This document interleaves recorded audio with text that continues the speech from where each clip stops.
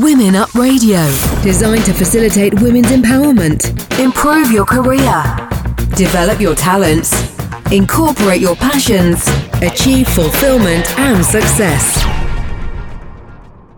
Hello, this is Anna Letitia Cook of Women Up Radio, supporting Empower Women and the Girls on the Road in their quest to support women entrepreneurs around the world. Fernanda and Tatiana are visiting 22 countries, interviewing women and researching the conditions, business ecosystems, challenges, and advantages that exist in each country. Today, we're visiting Jordan. So, hi, Fernanda and Tassi. How are you two today? Hi, Anna. We're great. What about you? Hello. Fine, thanks. So, today you're in Jordan. Tell me, what's the general vision of business, women in business, and women entrepreneurs in Jordan? Well, Anna, I think it's fair to begin to say that, we were in Lebanon. Yeah. It was the first Muslim, majority Muslim country that we visited.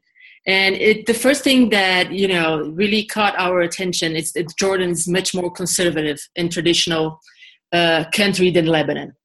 So women, they fight different fights there.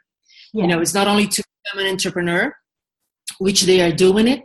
And we had, great interviews, but also they have to fight day in and day out this conservative side of the country. And I would say that at least with the ones that we spoke with, they seem to be going in a good pace. They know they have a lot to cover still, but they feel confident, which I would say it's a major asset when you're trying to change the status quo. So, and that's one part. And the other part is that the country itself is trying to change as well. For example, we learned that Jordan is not necessarily historically a very entrepreneurial country, the people. Yeah. So they look much more, for example, a corporate job or a government job because they crave for that security at the end of the month. And, not necessarily entrepreneurship mix and match with this view, what you want to do with your career, with your life. So there's interesting things happening in Jordan right now. Okay. And so for women, what does it mean to be a woman entrepreneur in this country? Well, it means you have to, be very, very prepared. A huge social pressure. Because even with the ones that we talked to, that they were very successful and running a larger business, they say that still they have to wake up early, make sure they have the kids ready, everything about the house to make sure their husbands will not complain. So it's not like they have to worry about the business, but as long as they are doing good at home as well. Oh, really? Yeah. And one interesting thing about, women in Jordan, and of course we are talking about a large chunk of the female population, they are very, very well prepared. And they say that, 80% of the female population have, a very high level of education. However, only 20% of them are in the economy, which is a major loss. And that's one of the reasons they say is, as Fernanda mentions, because the social pressures. Mm-hmm. They usually marry late 20s. And once they get married, it seems that everything changes. And of course, we've seen that in other parts of the world. But there, it plays differently. It seems even harder on them.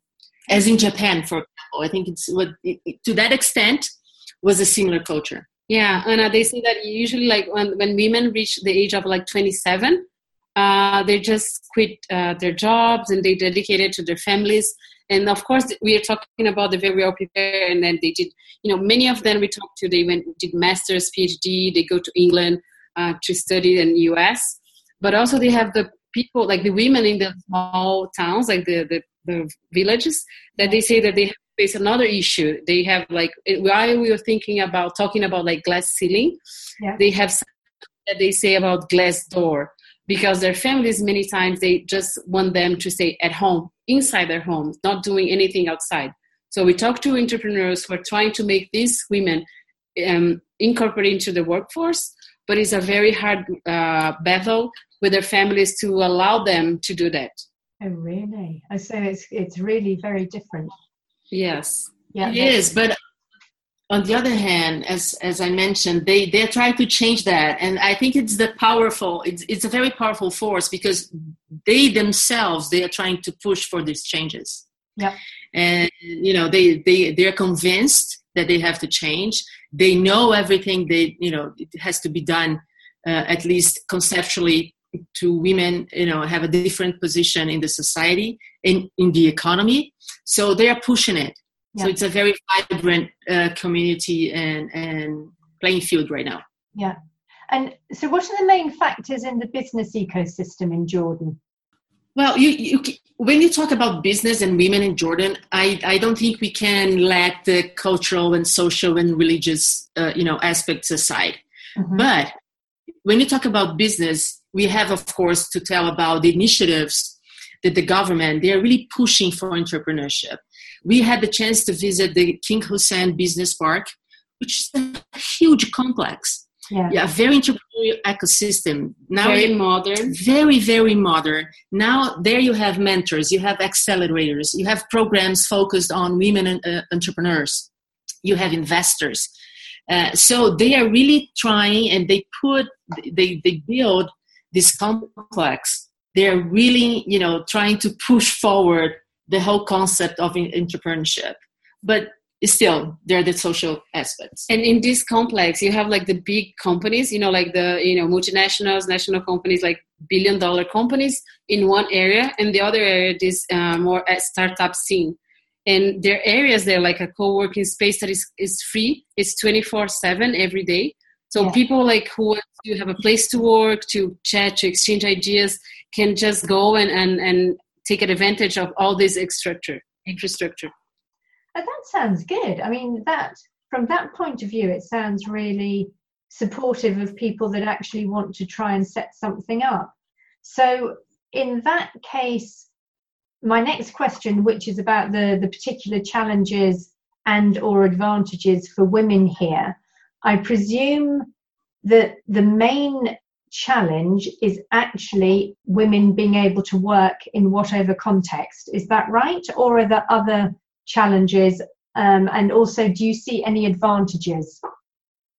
Yes, let's see what you said about the social context. Most of the companies in Jordan, of course, are small and medium enterprises. And when we were talking to one of the organizations who deal with entrepreneurship there, the manager told us, because many of these small and medium enterprise has few employees, many times women have a different perspective. Like their families don't want them to work in this small medium enterprise because they want them not to be with many men, strange men, right? Men. So they rather have them to work for big corporations where the environment will be more diverse and larger. So you're not like confined in a small company with only other guys that not belong to your family. So that's one thing that many women face challenges to work in this small and medium enterprise. Yeah. They prefer them to work for governmental positions, for example. Mm-hmm. Or, of course, the case that they're qualified and they have the willing to do it, like to build their own companies. Yes. What they are finding, like what we found also in Lebanon, they are having this idea of providing services and products to the Arabic world. So they're finding gaps, like unmet needs in many of these countries that they can do something about it and provide not only to Jordan, but the other, Middle Eastern countries. Okay, that sounds good. So what are the soft and hard skills that these entrepreneurs have in common or have developed? Well, I think what they have in common in terms of, they have, as we mentioned, they have a very high level of education.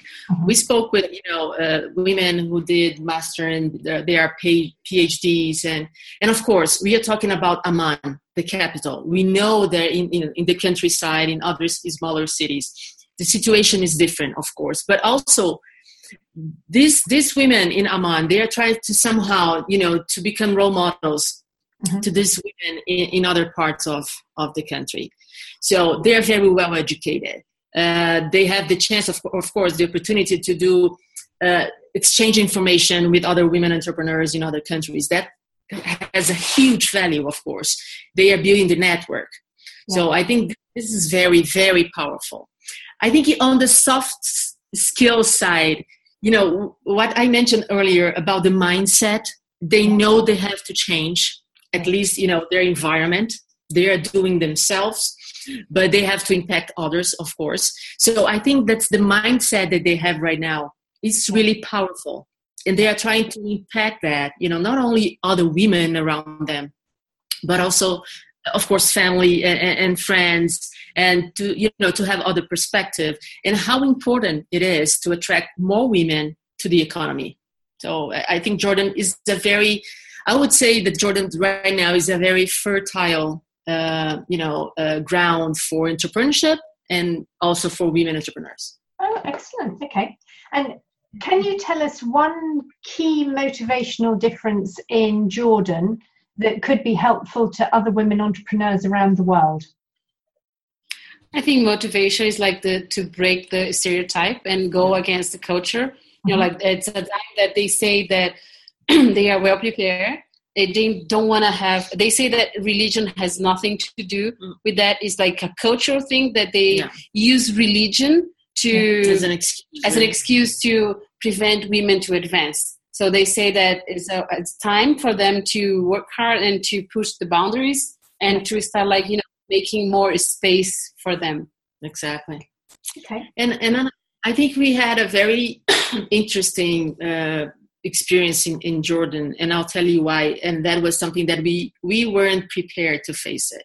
Yeah. Of course, we know that the Middle East is unfortunately a very unstable region in the world. Yeah. From time to time, we have conflicts. The history is full of wars and confrontations, especially between the Arabic countries and Israel. Mm-hmm. So when we arrived in Jordan, and even before that, starting contacting women entrepreneurs, mostly from, of course, the Arab community and mostly from Palestine heritage, the first reaction was not to participate in the project because they knew. And we made sure we would share that in advance with them to be very clear, very transparent, that we would also interview Israeli entrepreneurs. Yeah. And many of them refused to participate because of that. So I think, it shows a lot, unfortunately, still the level of tension and anger and bitterness that, permeates that region, unfortunately, because, from both sides, we met amazing, incredible women. Yeah. But the good thing is the majority, after they talked among themselves, they decided to participate and share the amazing things that they've been doing. But I think that was a lesson for us. Yes. Because, I think we think we know a lot about the region and how it affects the people who live there, just because we supposedly we are well informed, we read the news, we see the the TV news, but we are not, because we have no idea what really means to live in that area. Only when you were there and interacted with people that you can start grasping everything that's happening there. Yeah, yeah. I know I did an interview with a lady called Zebanu Gifford, and she set up a centre in the UK. She's from India originally, but she set up a centre in the UK to help intercultural, interfaith, into everything agreement, really, and collaboration. And one of the first programs they did was bringing teenagers and young adults from Israel and from, I think it was Palestine, together to work together.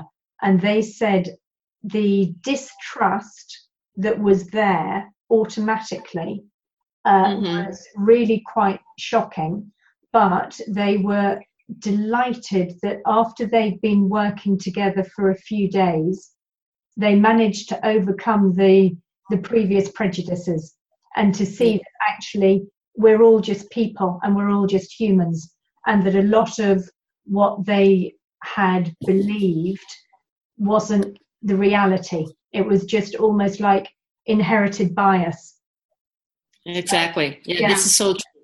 And we heard from women entrepreneurs there as well that they're saying that, you know, it's a time that we have to build more bridges instead of, you know, going further apart. Because we asked them about, you know, how do they feel about government and how the government of Jordan and also, of course, Israel are getting, you know, things sorted out. Yes. And unfortunately, nowadays, they say that instead of they're trying to come together, they're going more radical, like in opposite ways. Yeah. But many of them were very glad that to take part, and you know, they wish they would be able to just go to each other countries and be able to exchange, you know, what they're doing, things that they can learn from each other. Yeah, I think there's a big curiosity to, you know, to go and to see and exchange. Yeah. Okay, well that's positive. Okay, so thank you very much for everything. We're looking forward to next week when we're going to be visiting Cuba, I think. So yes, thank you for talking to us about Jordan. I'm Ana Letitia Cook. My guests were Fernanda Moura and Tatiana Mello, the girls on the road. And you've been listening to us here at Women Up Radio. Women Up Radio, designed to facilitate women's empowerment, improve your career, develop your talents, incorporate your passions, achieve fulfillment and success.